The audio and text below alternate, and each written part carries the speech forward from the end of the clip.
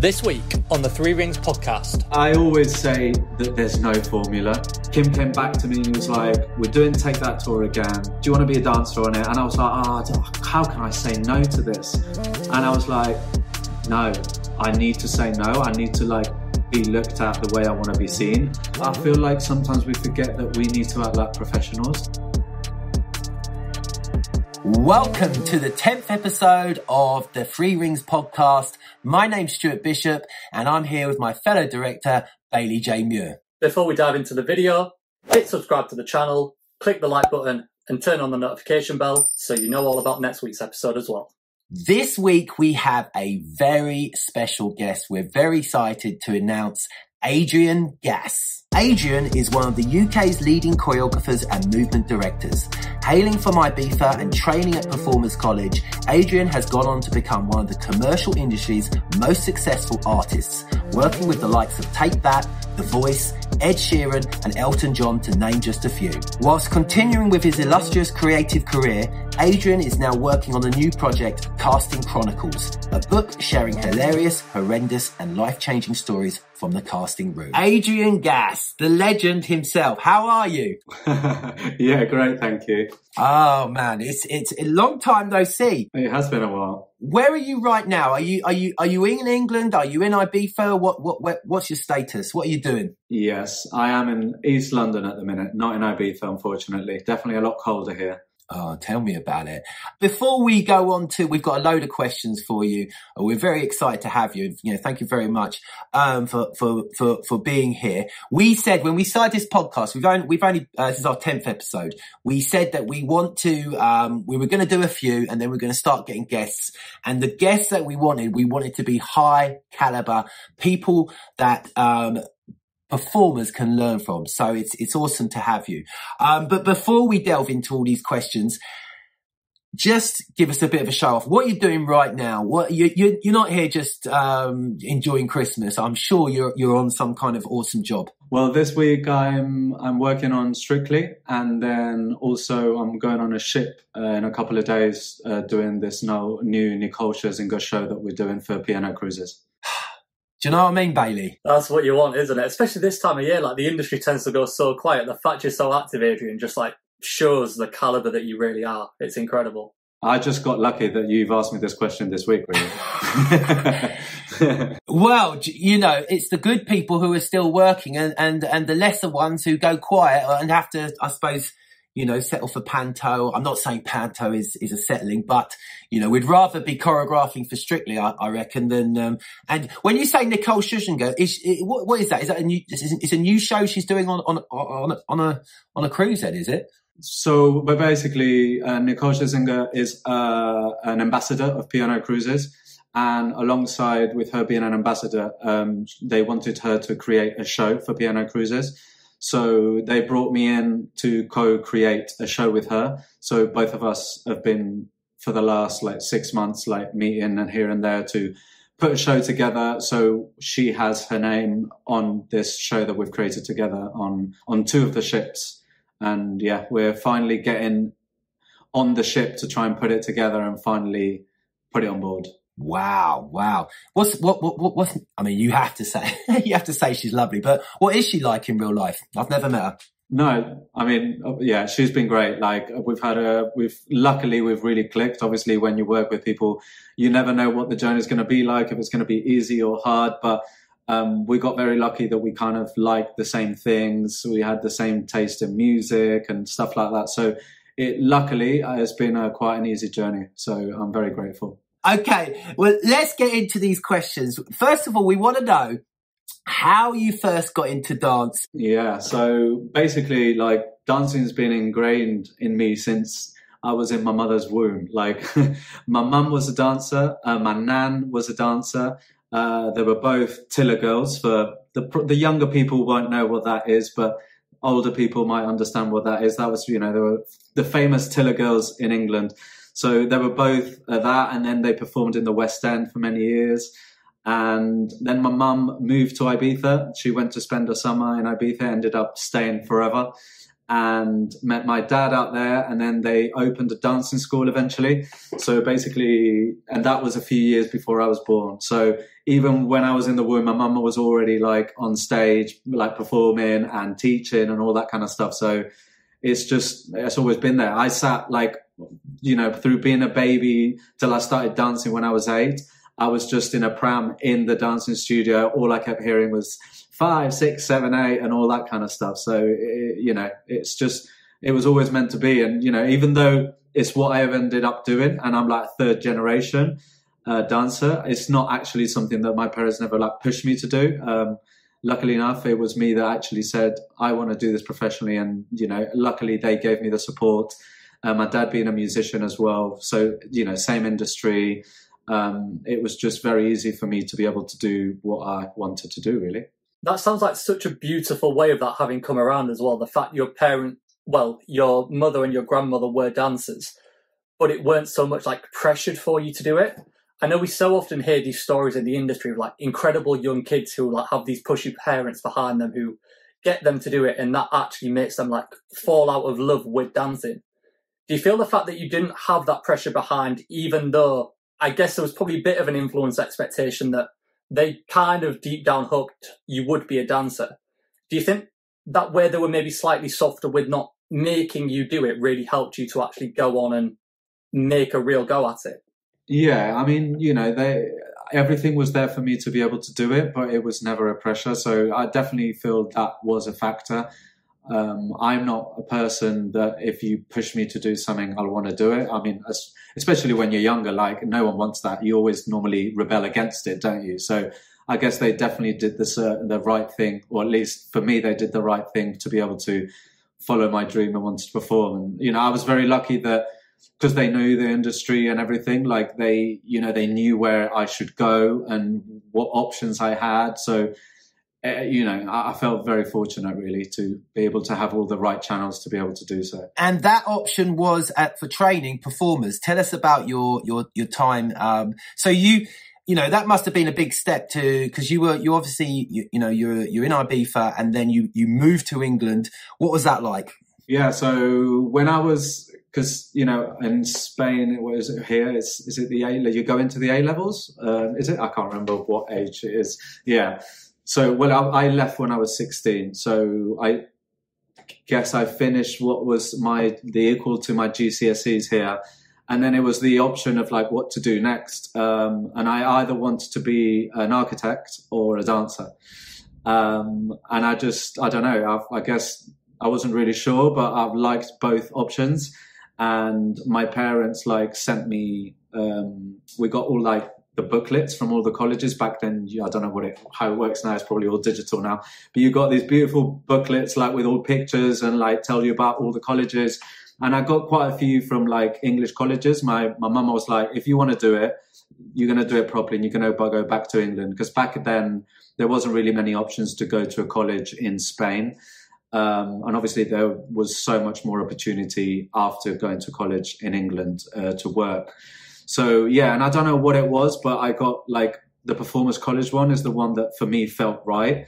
So I came over, the auditions for going into the college had already finished. So there was no option of that. So I went to the summer school and they let me audition like through the summer school. So I went for like a week to Performers. My English definitely wasn't as good as it is right now. I was just this little like Spanish young kid, like going to a different country to do this. And yeah, luckily enough, I got in. I didn't get a grant or a sponsorship or anything. A scholarship. My parents, a scholarship, exactly. And yeah, I decided, they accepted me. So I was like, it was no brainer for me, really. All I wanted to do was just come to England and go to Performers. And yeah, that was the beginning, really. They liked the little Adrian Gas from the Spanish island, the Balearic island. I think I just got lucky that back then, really, there wasn't many boys. So I think any time there was like a half decent boy, they were just excited to welcome. I just got very lucky. I wasn't that good, really. It was definitely Performers College that really, like those 3 years, that really turned me around, and I really had to switch my brain to realise that I really wanted this and I needed to go for it. That's interesting, actually, because Bailey, you're from the generation that you had to be good. You had to be good as a boy to get in. I was exactly the same. They were literally bodywork like you've got a penis.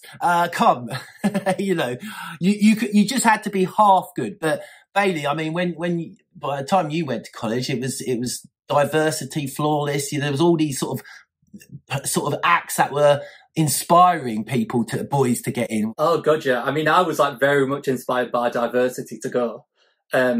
But I remember even like when I was on like the audition scene for colleges, like Bird, I think Wilts were doing it, Performers definitely did it. We had like full on just boys exclusive audition days, which must sound so crazy to both of you two to hear that going on, right? Yeah. Yes. Yes. Yeah. We're actually, Adrian, you're not as old as me, I don't think. How old are you, Adrian, if you don't mind me asking? I'm 39. Bloody hell, you are almost as old. It all goes down. I'm 45. It all goes pear-shaped from 40, Adrian. So I think you choose when it starts going downhill from here, really. No, you are right. You're right. So what I'm very interested in is, I remember you as a dancer, and to me, you were very different to other commercial dancers. You didn't. It was like, now how can I say this without being offensive to other professional dancers and also not causing offence to you, Adrian? In my head, it was like you were just a very calm and very different type of dancer. And it seemed obvious you were always going to, it seemed obvious that you weren't just going to be a dancer. Where the other dancers were, I don't know, you could see they had the mould of this kind of, I don't know, just pure, that's what they're going to do. With you, it seemed you had a very mature head, a very kind of, you looked like someone who was going to become a choreographer, a director, or whatever you wanted to be. Is that a fair kind of, like, I don't want you to take any kind of, I'm not saying you didn't look like a commercial dancer, but there was always something different about you, which I don't know, you just seemed more intelligent, may I say. I'm sure you don't mind me saying that. No, not at all. I appreciate you saying that. How to say, I think I did mature quite early on. I guess having to leave where I lived at 16, and I know, most students do that, but it was also going to another country with different kind of way of living and all that kind of stuff. That certainly, for me, felt like, my maturity started quite early. And then when I was 20, also, my father passed away. So I feel like there's the change of gear there as well, where all of a sudden you have to be there for your mum, you have to be there for your family, and you have to put a different head on. And also just my peers, my dad, my mum, Brian Rogers at Performers College, all these people that kind of guided me through it, and just, I feel like always taught me to treat everyone as you want to be treated. And I guess from my dad, I got that calmness. My dad was a very calm person. I'm not someone, I'm not someone that aspires too much. I'm just quite happy doing whatever makes me happy and just going day by day. And I don't know. I do agree that I wasn't necessarily the most commercial or looking or whatever it was but I just kind of just made sure that I enjoyed every day to my fullest. I know it sounds very cliche, but I generally do. I'm just quite happy to be wherever the fuck I was. Sorry for swearing. But being wherever I was, and every job, treat it as the best job that you've ever had. Do you know what I mean? I don't care if it was a little promo dance job one day or being on the biggest TV another day. I feel like I've always had that kind of outlook in life that I'm just grateful for anything that goes slightly well. And I guess, I don't know if I'm derailing or if it is a response to what you said, but that's kind of, yeah. I didn't actually give you a question, I don't think. I just kind of just rambled. But I'll be honest with you, I think maybe we worked once or twice together. And I definitely remember you were on the pretty, do you remember the pretty Polly job? And it was unnerving for me as a choreographer when you do get those type of dancers, because you have to be on top of your game, basically, because you can feel that, oh wow, there's certain people. It's the same with actually when I used to work with Johnny White, and we were just talking about him before we came off camera. When you know these type of people are going to go on further, you almost feel that you're getting them you're getting them for borrowed time. You know, so it was I remember for Pretty Polly thinking, at the time, very professional, very, very, intelligent, very nice person. But still, as a choreographer, I felt nervous having you on the job because it felt like I had to, make sure that I was, doing a good job, which I remember that Pretty Polly one. It was just a nightmare trying to do the fucking Kuroko and all the, God, it was a stressful job. It was fun. It was definitely fun though. Obviously, it's easy when you're the dancer because there's no as much pressure. Like, you know what I mean? You turn up to rehearsals, you get told what to do, you leave rehearsals, you chill. But it's definitely another whole story when you're running the gig, isn't it? It is. We were talking yesterday about colleges, me and Bailey, and we then got on to the conversation about Brian Rogers. What was it you wanted to ask him, Bailey, regarding Brian? Yeah, so obviously you trained under Brian Rogers, and I noticed on your CV that you'd then gone on to assist him on the Lionel Richie job as well. And I'd love to hear how that felt to you to actually be there assisting the person who I guess was kind of like a mentor to you. Yeah, 100%. I always really looked up to him, and not only because of all the incredible stuff he did throughout the years, but it was mainly he's the way he was. And that's really he was genuinely the most beautiful person. Do you know what I mean? He whoever he had a conversation with, you felt like he was fully 100% engaged in you. He made everyone feel special. And that's that's something that obviously everyone ends up talking about when, someone passes away and everyone has these conversations. It's he just engaged with everyone so much, and he made you feel like you were the most important person or the best person, and you felt worthy. And to then, yeah, exactly. As you said, from learning from him to then assist him and stuff, of course, there was a lot of pressure, but it was incredible. And as I said, it's just, everything is so easy next to him. Nothing felt like work. It just felt like a pleasure to just be able to do it. It's interesting you say that because I only met Brian twice, and it was once to come in, take an audition, and once to come in and give a talk. And it was so brief that most of the time it was Jan who I was with. But the moment he came into the office, he didn't know who I was, but he made me feel Jan said, oh, it's just Stuart Bishop. He's come in to do an audition. And I mean, maybe he knew who I was, but he made me feel just so comfortable because I was like, oh my God, it's Brian Rogers. Because not many college owners, they have in their bios that they did work and they've done that and they had a bit of a career, but really their focus was, is about teaching. Where with Brian, while the college was building, he was still just all around the world. Cliff Richard, this person, Lionel Richie, an amazing person. I think the industry is definitely worse off with him not around. That's just my little 2 pence to that.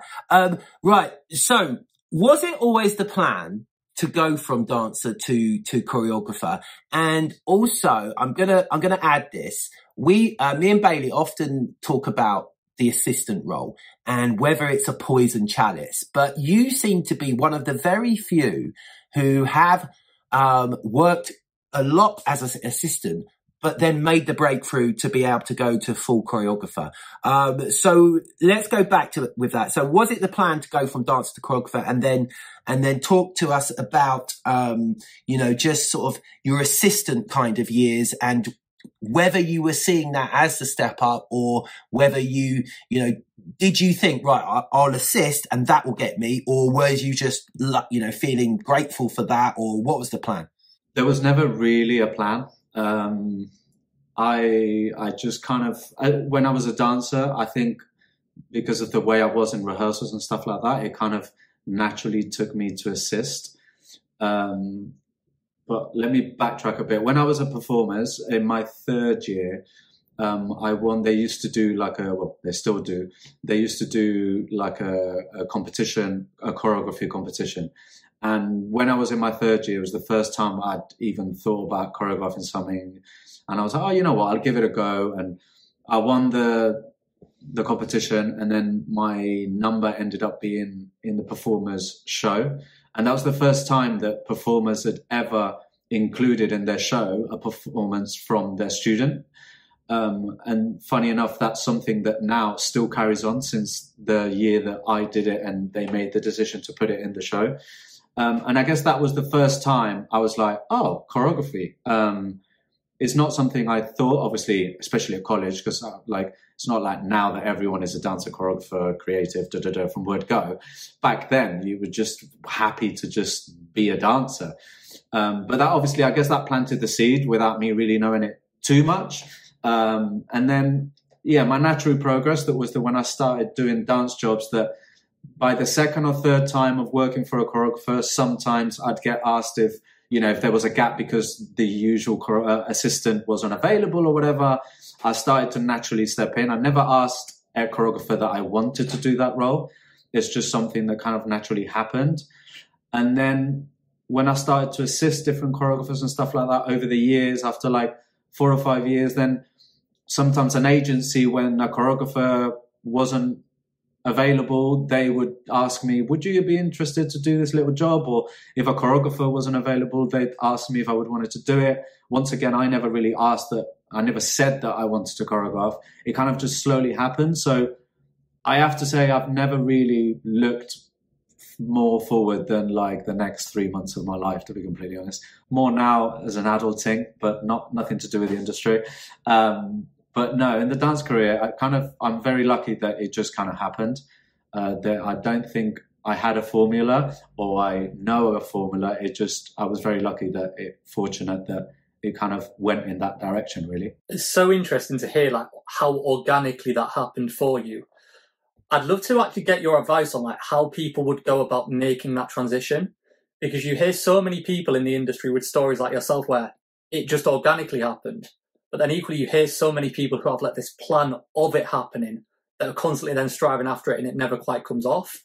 Like, how would you advise like striking the balance with that? What do you feel is the best way to come through that and make that transition? I mean, I always say that there's no formula. Like, I always just believe that if you channel it and work hard and do things well, like, I think karma is a massive thing in my life. I think, as I said earlier, if you treat people right and you do a good job, like, people will remember you and people will want to work with you. I know, as I said, that's just how it happened to me. I don't believe there's a way to do it.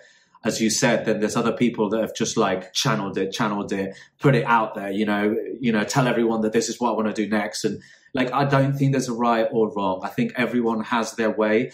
As long as you stay true to yourself and to what you believe and do things well and not in a malicious way or trying to backstab people or anything like that, I think you just need to be real. I think you need to be good. You need to be a human being. And I just think that, that whatever you put out there, the world will give back to you. And I'm a big believer. And I guess I'm a big believer because that it has happened to me like that.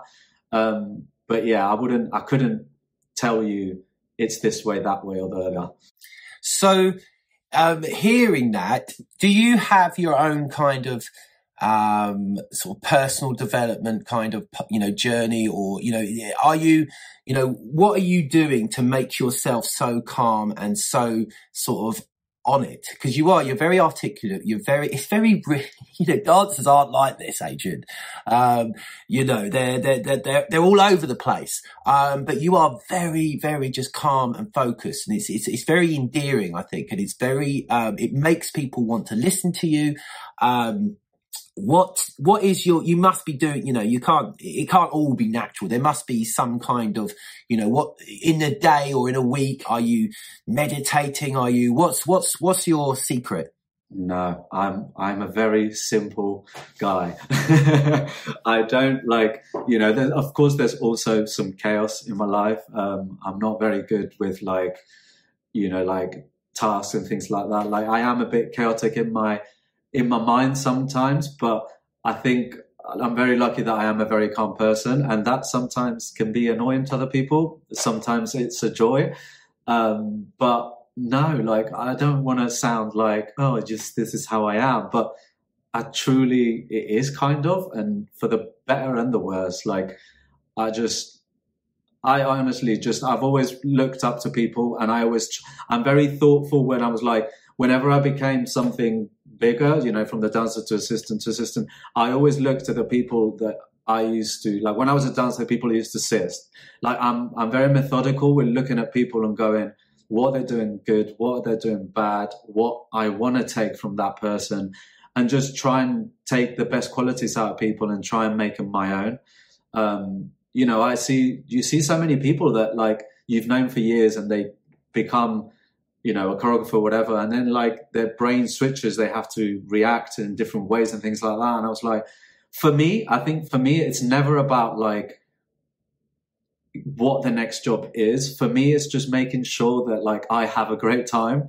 And if I have a great time and I put it out there, I just want everyone around me to have a good time. Of course, you have to deliver on jobs and you have to be hardworking and stuff like that. But I'm just everyone works better when there's a good feeling around. I don't believe in putting pressure on people in a negative way. I always believe that things should be in a circular table and not just in a long table with you leading it and people down the sides. I think we live in a very collaborative industry as well. I just think you get the best out of people when you put the best out there from you. It's interesting, isn't it, Bailey? Because I'm always going on to you about, Bailey, how much personal development I have to do to keep my life in check. But Bailey, you're kind of the same. You do your little things, your workouts and stuff like that, but you're not as on it as me. And maybe you've got the same kind of, thing as Adrian, innit? Yeah, I do definitely feel a lot of alignment with what you're saying, Adrian. Just this nature of enjoying what you're doing rather than trying to chase something. I feel when you chase something, you lose the enjoyment because you're looking past the moment you're in, right? Do you feel that same kind of thing? Yeah, 100%. Of course there's moments where there is a lot of pressure in jobs like that. But for me, it's just so important to not put that out there, because all you're going to do is put it on other people, and then the pressure becomes bigger and worse. And I just try and find the joy in just normal things and not try to think about things too much. And I know it's so easily said than done, and it's not always like this, but that I feel that's what keeps me sane and going forward. You're living in the now. Yeah, I do try and do that as much as I can. As I said, adulting now, it changes you that, and obviously you have more responsibilities and things like that. But I try to keep as much as I can of that kind of side of me. Do you have children? Not yet, no. Oh, Adrian. I know everyone around me has children now, and I don't know what's worse. I don't know if I would rather be one of the first ones now that's just hearing all their stories and then knowing what I'm going to go into, hopefully. So just to pick back up on this energy that you carry forward with you and finish off on that. Obviously, throughout your career, there was a period that you were dancing still whilst assisting and choreographing. And then I know you came to a point that then you made a split of, from this point onwards, I'm retiring from dancing and going full choreography assisting. That decision feels very contrasting to what we've heard so far this episode about your energy. I'd love to hear what was going on around that period that made you make that switch. What led to that decision? It's obviously brought such great results for you. What brought that around for you? I think when I was around 28 and I was assisting a lot, and I was also I'd already choreographed a few little things here and there. I kind of was maybe this is something I should do then, like go on to choreography. And obviously, as I said, it felt quite natural. So I kept assisting. I was still dancing and then starting to choreograph a little bit. And then by the time I was 30, I was like, oh, maybe I should I just didn't want to, like, when I was a dancer still and I was choreographing, I didn't like to, like, put out there much that I was choreographing. So I would do the jobs. And so obviously social media wasn't as big as it is now and all that kind of stuff. But I didn't necessarily talk about it that much. I just didn't feel like, I didn't want to feel like all the choreographers I was working for, like, they were all incredible and they were doing everything. But I didn't ever want to feel like I was like a threat to that. Not that I was going to be a threat to them, but I didn't want to be like, I'm assisting you. I'm always very conscious about people thinking that I'm here for my own agenda and maybe then to try and do them jobs. So I guess I didn't really like think about it too much, and I always kept it in the down low. And then it got to the point when I was like, you know what, I feel like dance is not fulfilling me anymore as much as it used to. I still enjoyed it, but I think I got bored of not having responsibilities and just being told what to do. And when I started to think like that, when I was like 29, 30, that's when I thought, well, maybe I need to do the switch.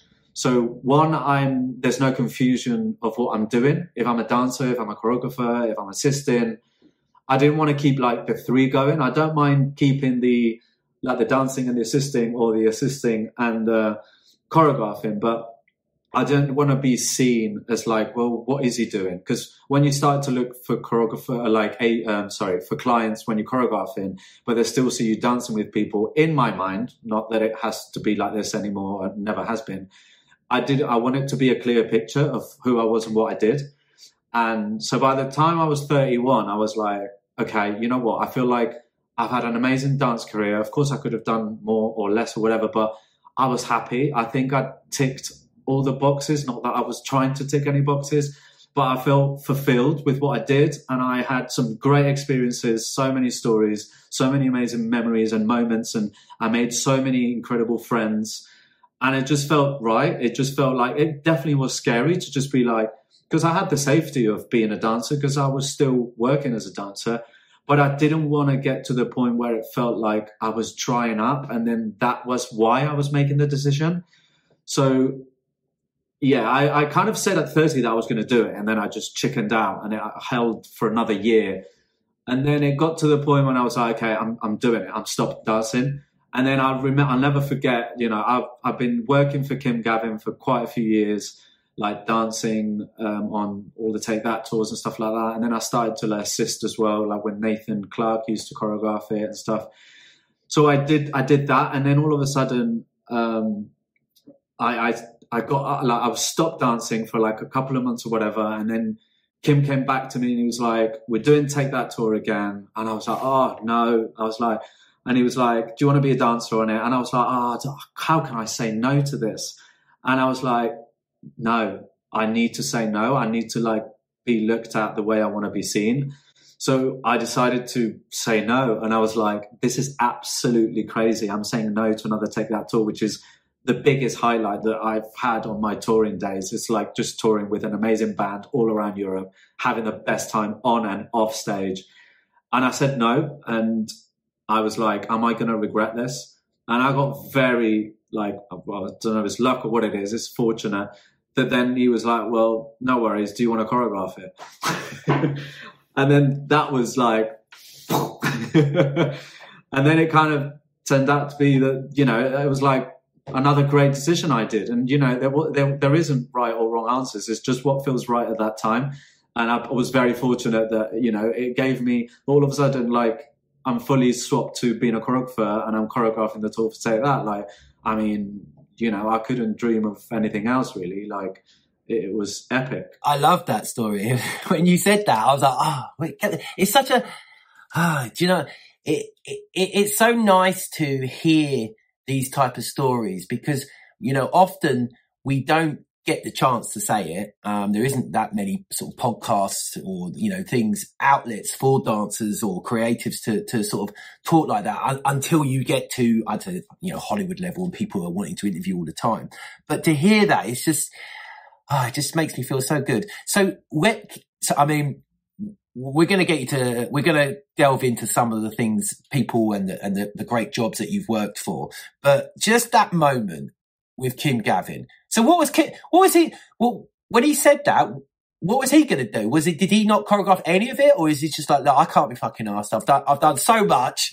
I'm Kim Gavin. I've done so much that now I just, why did he say that? Like, did he not need to do it or what? I think just, things just aligned for it to be like that. I think also like, Nathan Clark, who was choreographing it up to that point, like, Kim Gavin was the creative choreographer as well. And then Nathan was choreographing with him. And then I think it just lined up that year, like Nathan was busy with other stuff.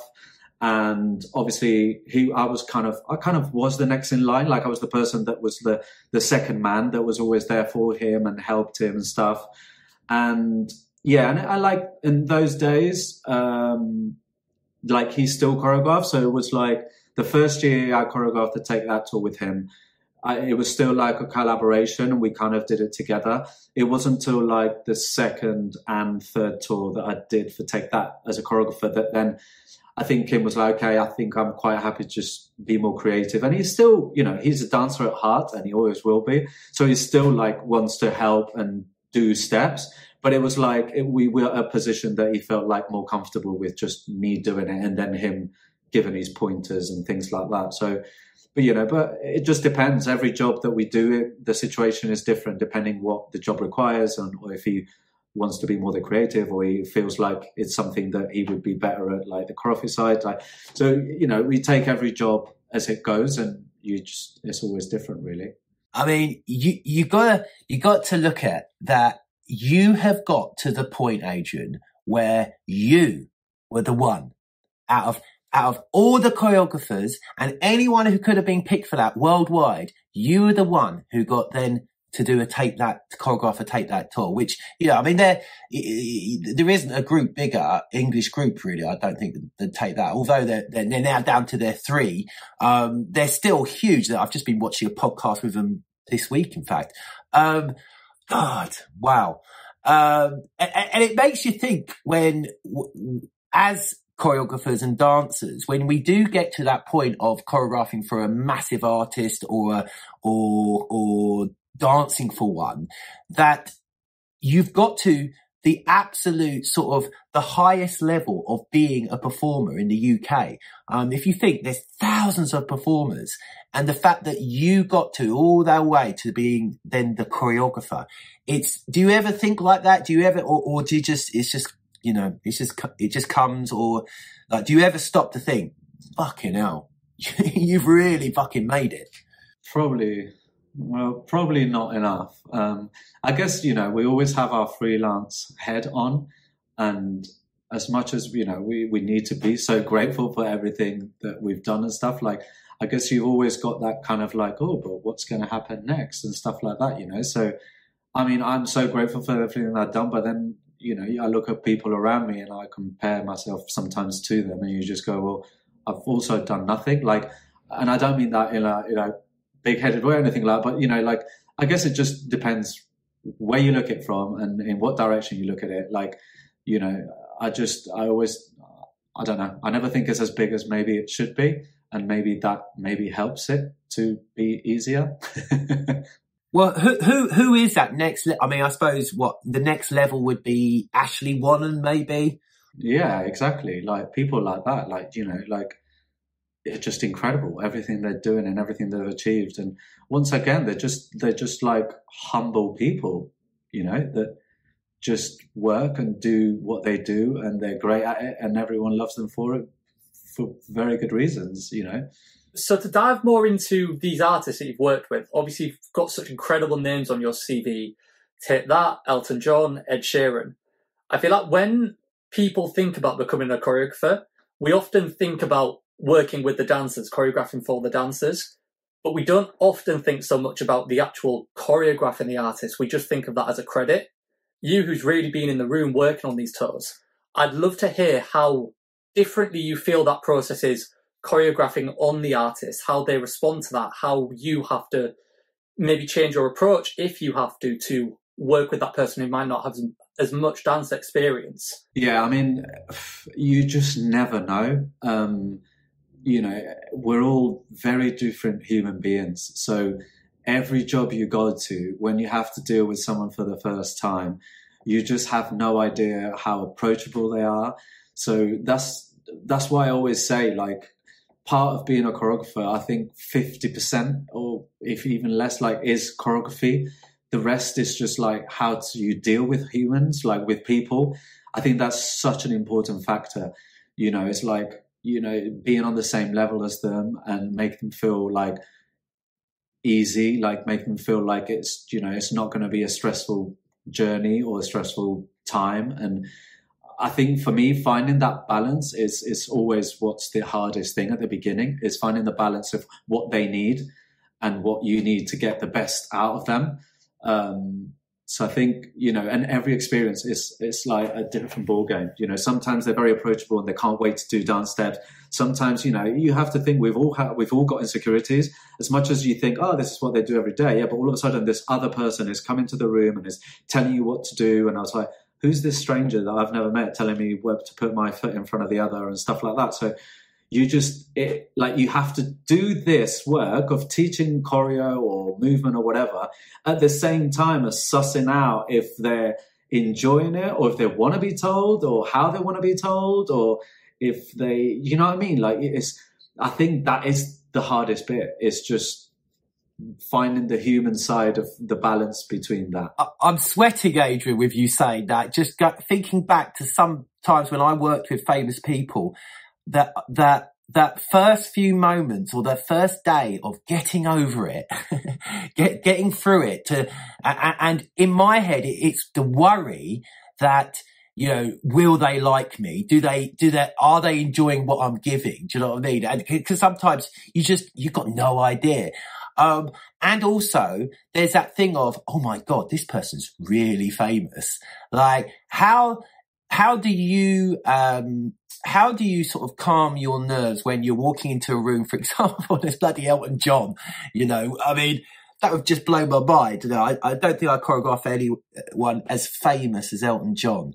I mean, not that I don't think you gave him dance moves or whatever, but just, I mean, he's seen it, he's worked with everyone, and then Adrian Gas walks in. Go.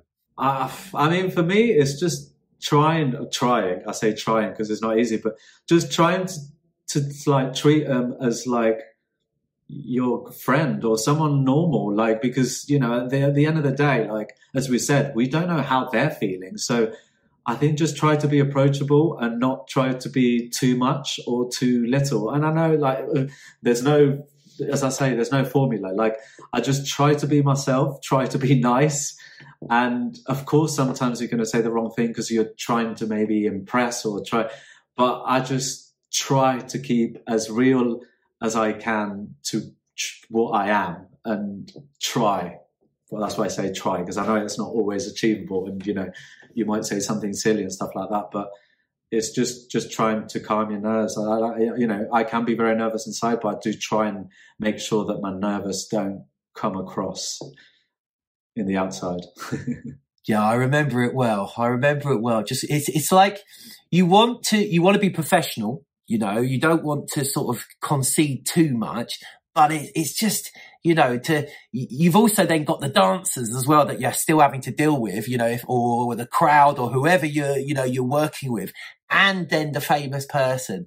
Like, I always really admire anyone who gets to that level and can continue, because I think everyone can get work with one artist or work on one tour. But getting them to like you and the production company wanting to book you again, just tell us a little bit about that, because it seems that once you start working with people, it looks like they like you, Adrian.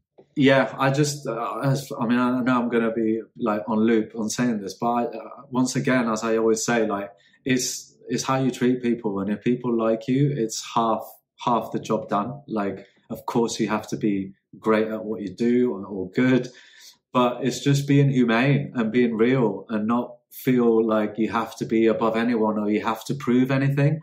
I'm not a big, prove to be here and like show someone how it's done. Like, I just think it's just how you deal with people. That for me, I believe half the time I don't even think my work is that amazing, but I just get fortunate that people want me back because they like having me around.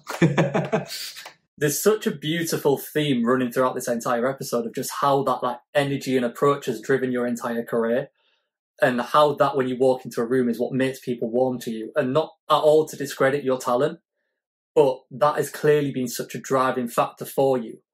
I'd love to dive into a little bit more of just your advice for an artist in terms of them personally. What do you feel are like the most important qualities that you see in a room now working with you, where you can recognise someone and go, that dancer is going to be the next big choreographer. They are going to follow a similar path to myself. Like, what are those qualities you would recognise?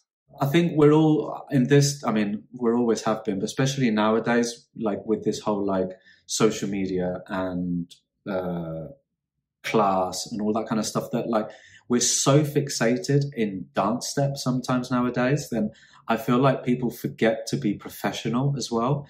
And in an era where, you know, like dancers network and all these things, and we all want to make sure that like all the rights are there and everyone gets fair everything. But I feel like sometimes we forget that we need to act like professionals. And I feel like that's what gets, obviously talent is a massive factor, of course, but just being professional and doing things right, never thinking like treating everyone how you want to be treated, and just be professional, how you reply to emails, how you deal with people. And it's not how you deal with your peers, like how you deal with the director or producer, It's like how you deal with the runner that's coming to the dressing room to give you water every time. How, you know, it's all them little things that I just think add up. I think it's all factors. And I think we just need to remember that, like, we all deserve everything, but then you have to give back for that. Like, I don't believe that we just deserve everything just because, like, you have to put that work in return to be able to match that. And I think it's all about balance, and you have to balance that professionalism. And as good as you have to be on stage while you're performing, you need to be as good when you're off stage in the dressing room or anything like that. You know, I think it all adds up, and I think you need that balance of everything. I don't think you can just become an incredible performer but then not be professional. I think there's no longevity on that. And I think for me, like, what I've been fortunate enough is longevity, and I feel like there's always something after, because people want to come back to me, and there's no point being amazing on one job but be an absolute not nice human being to everyone to get there, because there's no karma will bring you back, and there's just no longevity. It might last you a few years or whatever, but I don't think there's no future in that. That's so interesting, because, and I reckon we often will cut little bits up of the podcast and put them out as individual bits.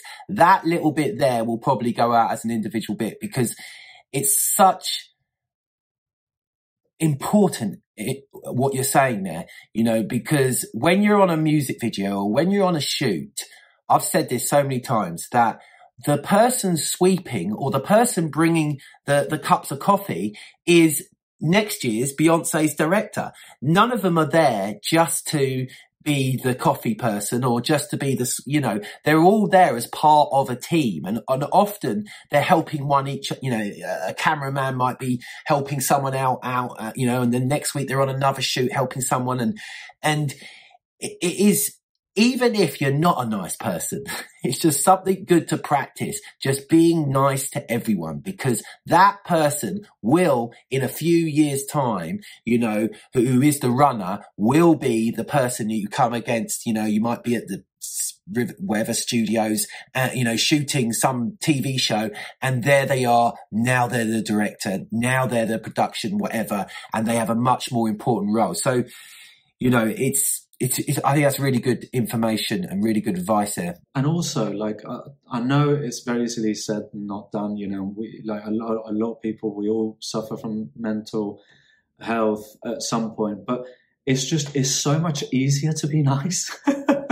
I find it so much easier. It's so much easier to interact with people. It's so much easier in the long term, in the short term, in any term. Like, and I know, you never know what's going on inside someone's mind. And sometimes you react to things badly because of what's going on with you. And I can understand that. But what I can't understand is just being cruel to people, or being rude to people because you're going through something. You should, and I know it's, once again, very easily said and not done, but you shouldn't put that out there to affect everyone else around you. We've talked about, you spoke about at the start working with Nicole Sheeran, whatever her bloody name is.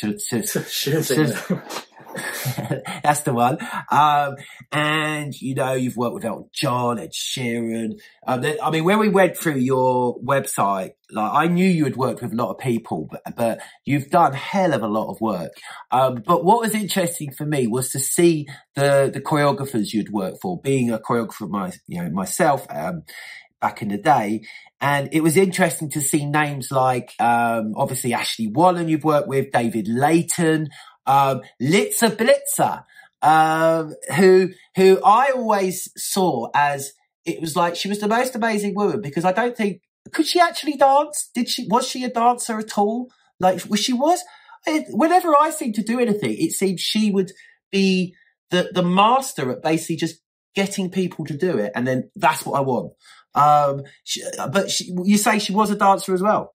Yeah, she was a dancer. Yeah. Obviously, she directed more as well. So she definitely was also like a director of movement. So she really knew how to bring the best out of people. And that's like such an important factor, I think, especially she did so many commercials.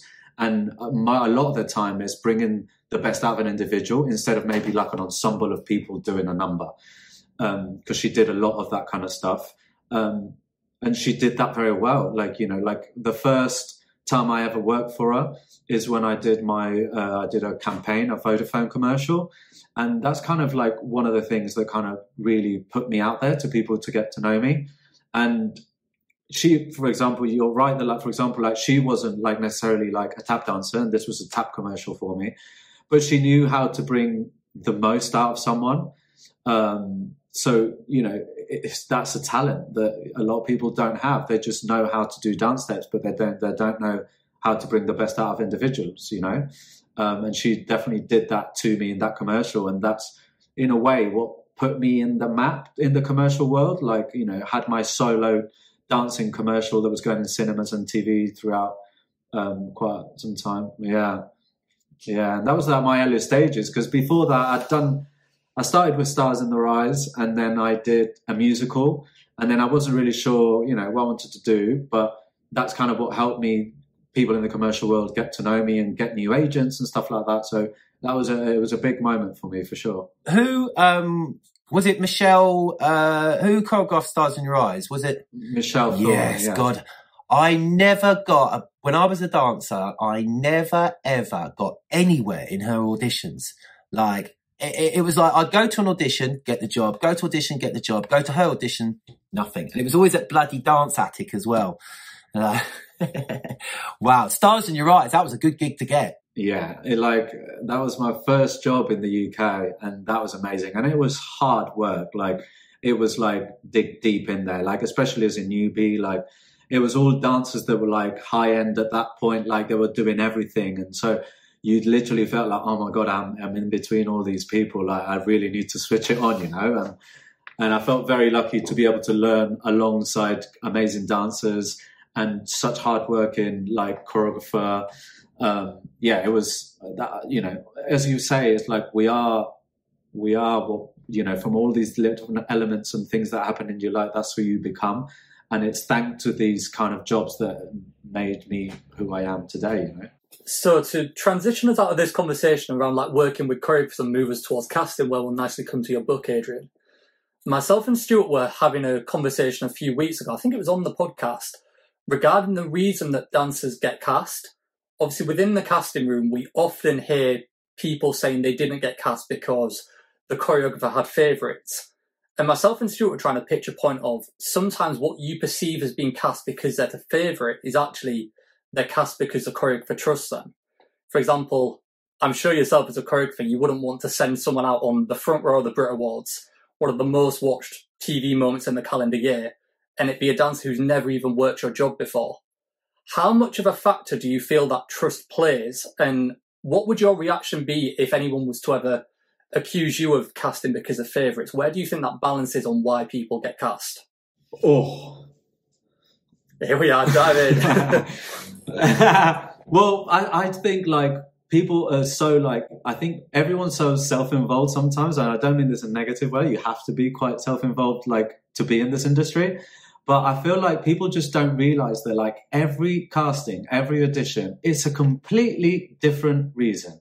Sometimes it might be because you're the favorite person to that choreographer. Why? Because like, let's be honest, like dancers should put themselves in the choreographer's like heart and be like, who do I rather work with? Someone that's great, but I really don't like, or someone that's either great or okay, but they really get on with. Like, I want to have a room of people that I get on and I still know they're going to deliver. Of course, I'm not going to put someone that if I don't think they're not going to deliver, but it doesn't always just come back to like, who's the best or whatever. Like, who's going to bring the best to that experience or that job? So sometimes it can be that. Sometimes it can be like, yeah, it's my favorite people because I love hanging out with them and I know they're going to deliver and we're going to have a great time and I'm going to go back after that to do another job and I'm going to be like, that was amazing, instead of like, oh my God, that was like stressful and annoying because like, oh yeah, he did the great dance steps, but I couldn't deal with him. Like I didn't like the way he spoke to me, da, da, da, da, da.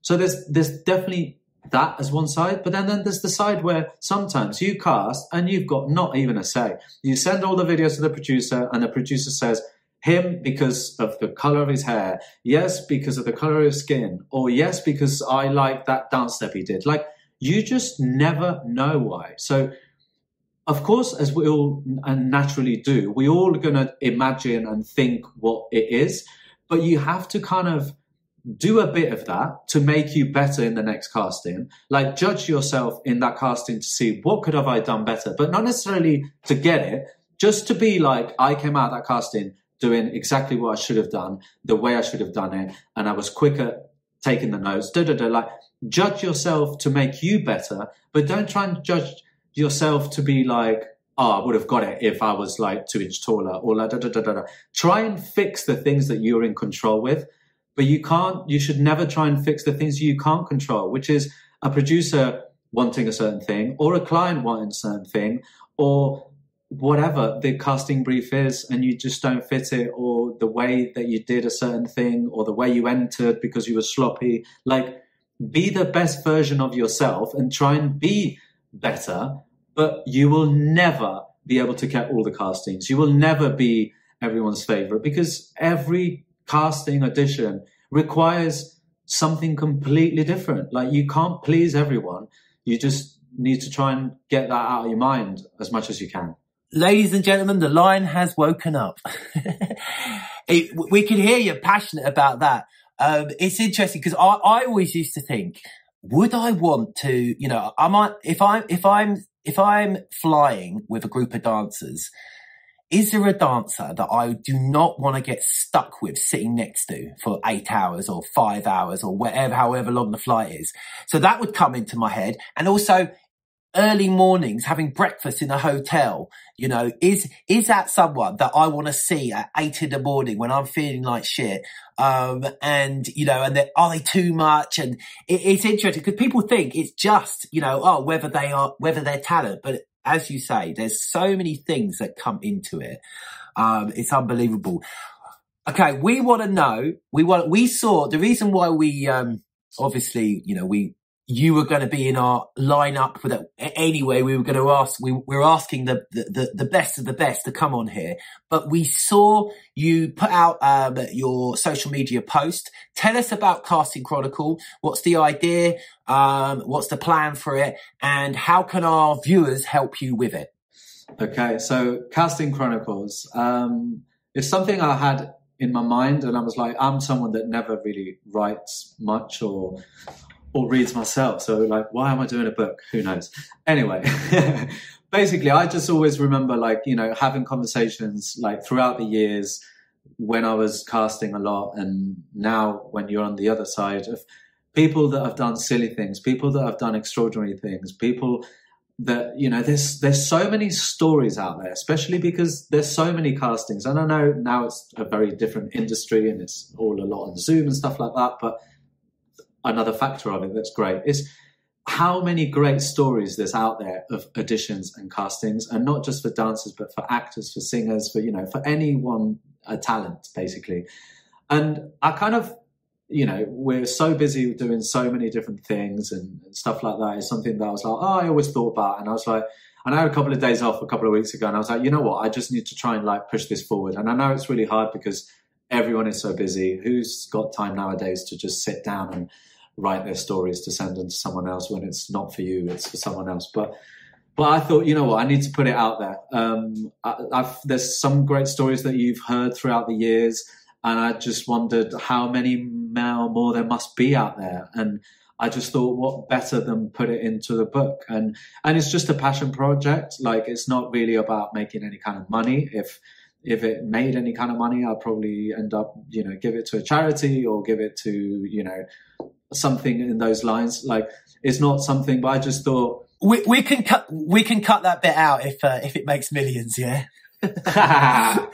You know, and I also think that, like, you know, it is for us. I just think it'll be really great fun to have, you know, it could be a great Christmas present. It could be like a little book that you have there to read little stories, little short stories, and not get ingrained into something big. And, you know, if we can do more volumes and stuff like that. But yeah, the question is, can I get people to write stories for me? That is definitely proving difficult.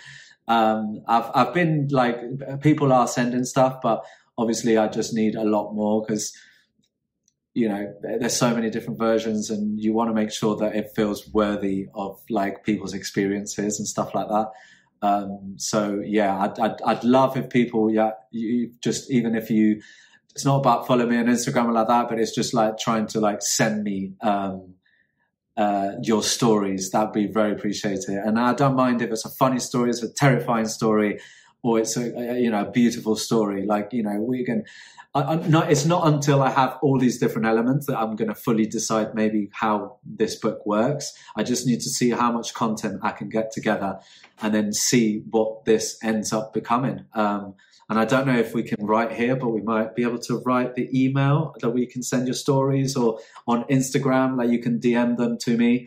But yeah, Casting Chronicles, I'm sure you can find it easily. It'd be amazing if you can send it. Yeah, so if you go down below the video right now, we will have put a link in the description to Adrian's social media post, which then you can go on, you can have a full read of what he's asking for, and then get in touch, share your stories.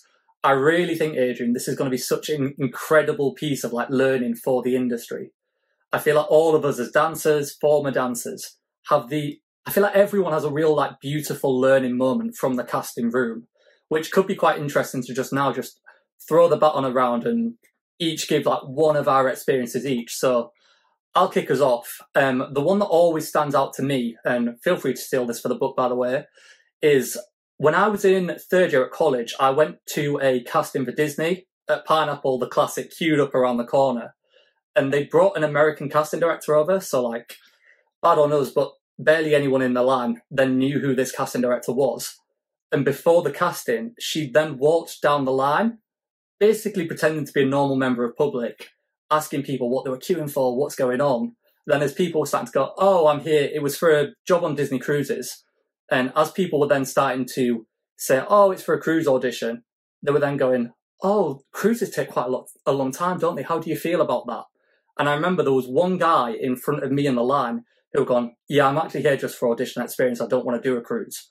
And the second we got in the room, he then got cut before we did any of the audition.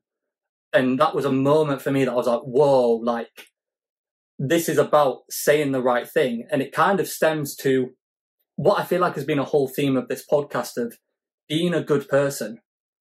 Obviously, in that sense, they're kind of in the line wasting time of that casting director. But I'm sure there'll be other people throughout that line who maybe just haven't been quite responsive because they thought it was just a member of the public, so they overlooked it. And that turned out to be your casting director. And for me, because I was in third year as well, going through, like, you know what it's like through college. You get hammered into you. Your technique is everything. Your style is everything. that for me was that moment I went, it's not all about being the greatest dancer. It's actually about that 50% of being a good person, which was such a beautiful moment for me. So that's my story. Feel free to steal it. I'll chuck it both of your ways. Whoever wants to jump in next.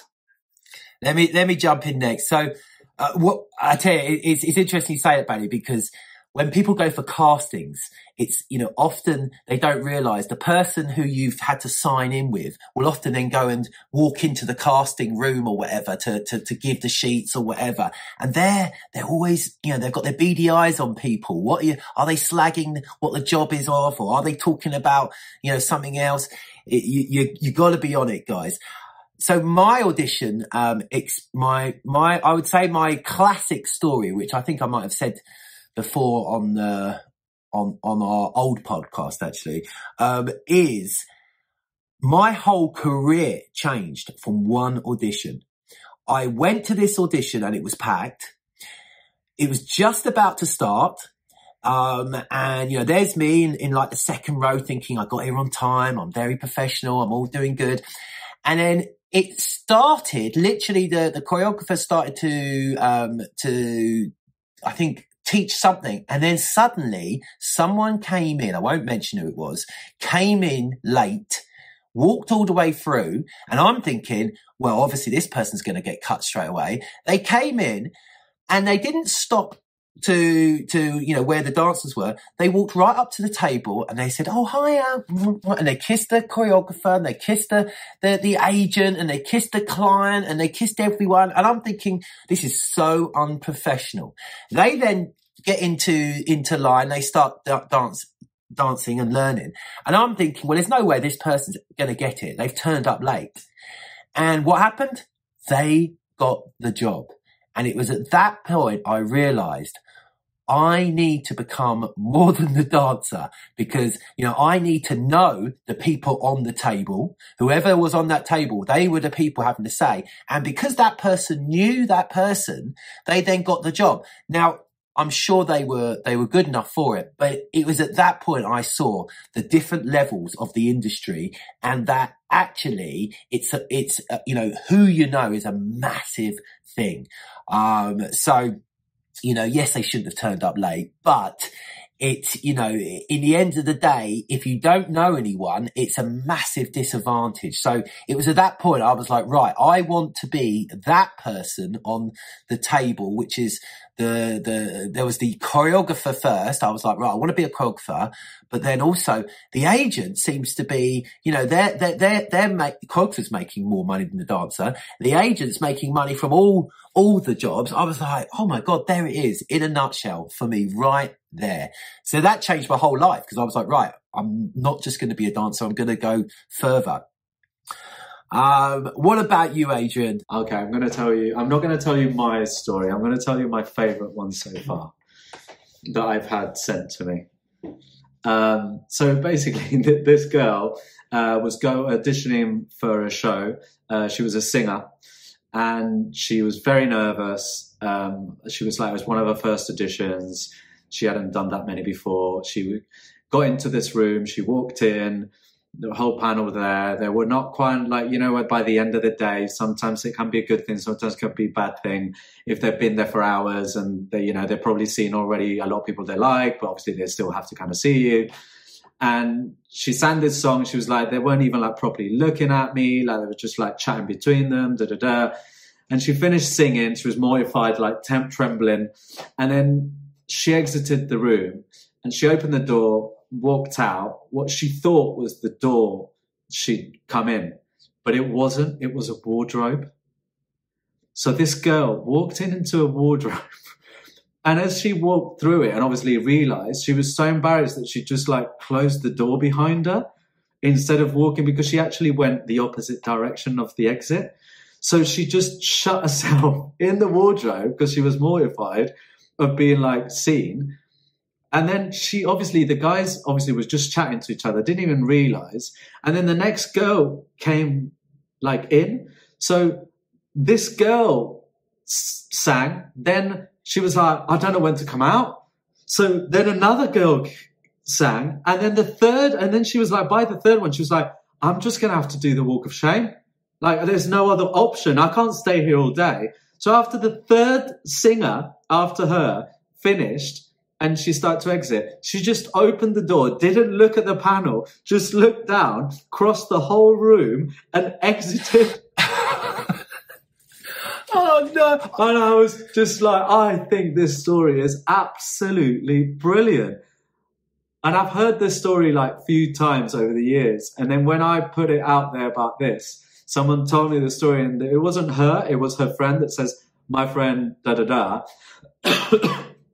lived this. And I was like, I was so glad to hear it, like, kind of like from like someone close to her. And I was like, I would love to be able to put this story. So she got in contact with her and she said that it was completely fine, hopefully. Oh, man.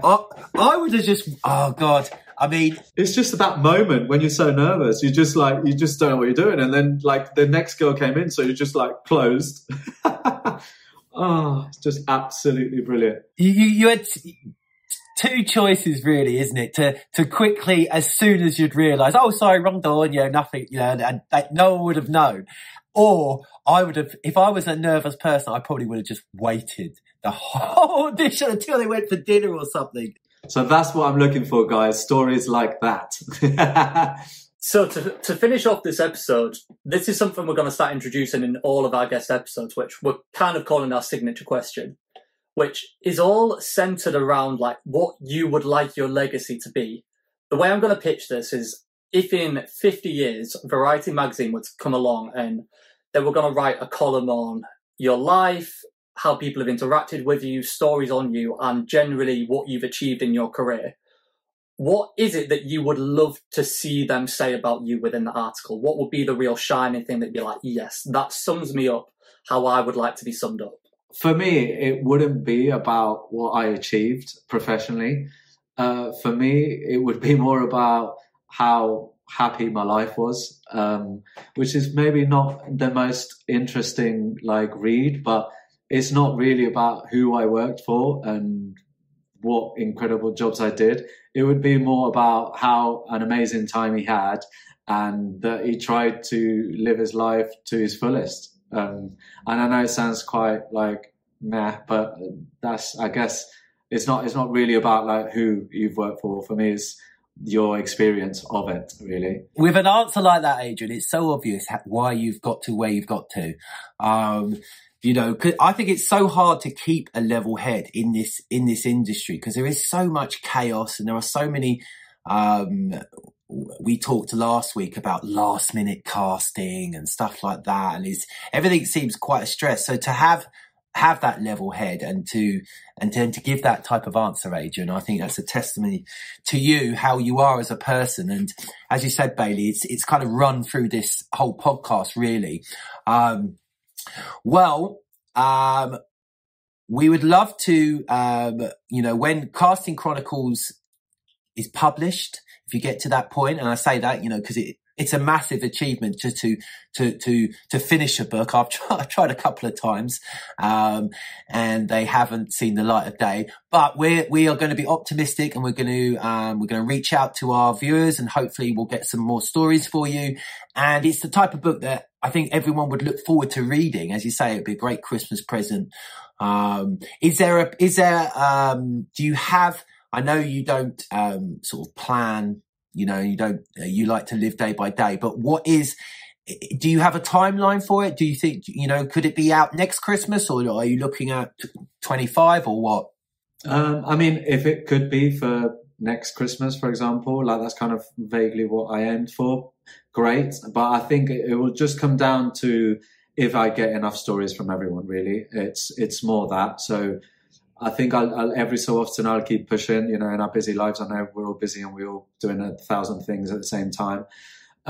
So I'll just have to keep pushing. There's a lot of people that said, oh my God, I've got some great stories for you, but obviously you still haven't sent them. So just making a long list of people to, like, at least the ones that I know that they've said they've got stories and stuff, to just try and keep pushing and see if I can get them from them, even if it's a voice note and then I can write them down.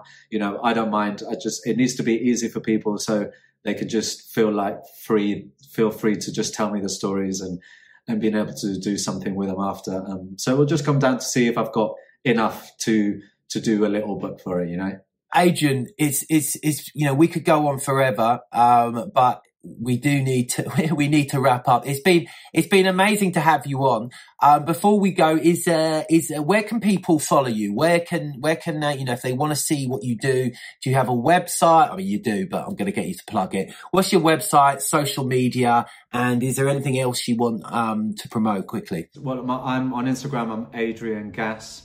My website's adriangas.com. Not that I update it that often. But yeah, and then, yeah, I think that's it really. I mean, all good. I just want to say thank you to you guys. I really appreciate you guys having me over. I feel privileged, and I really hope this goes bigger and bigger, as we just talked about, and that it all goes very well. Thank you so much. So before we leave off for today, hit subscribe on the channel, hit the like button, turn on the notification bell so you'll know all about the next episodes that come out. Big thank you to Adrian for joining us. It's been an absolute pleasure. If you want to see more about Adrian, all of those links will be down below in the video. If you're looking for a choreographer, for a movement director, hit him up. You've obviously seen by this episode, he is your guy. So thank you for watching, and we will see you all again next week.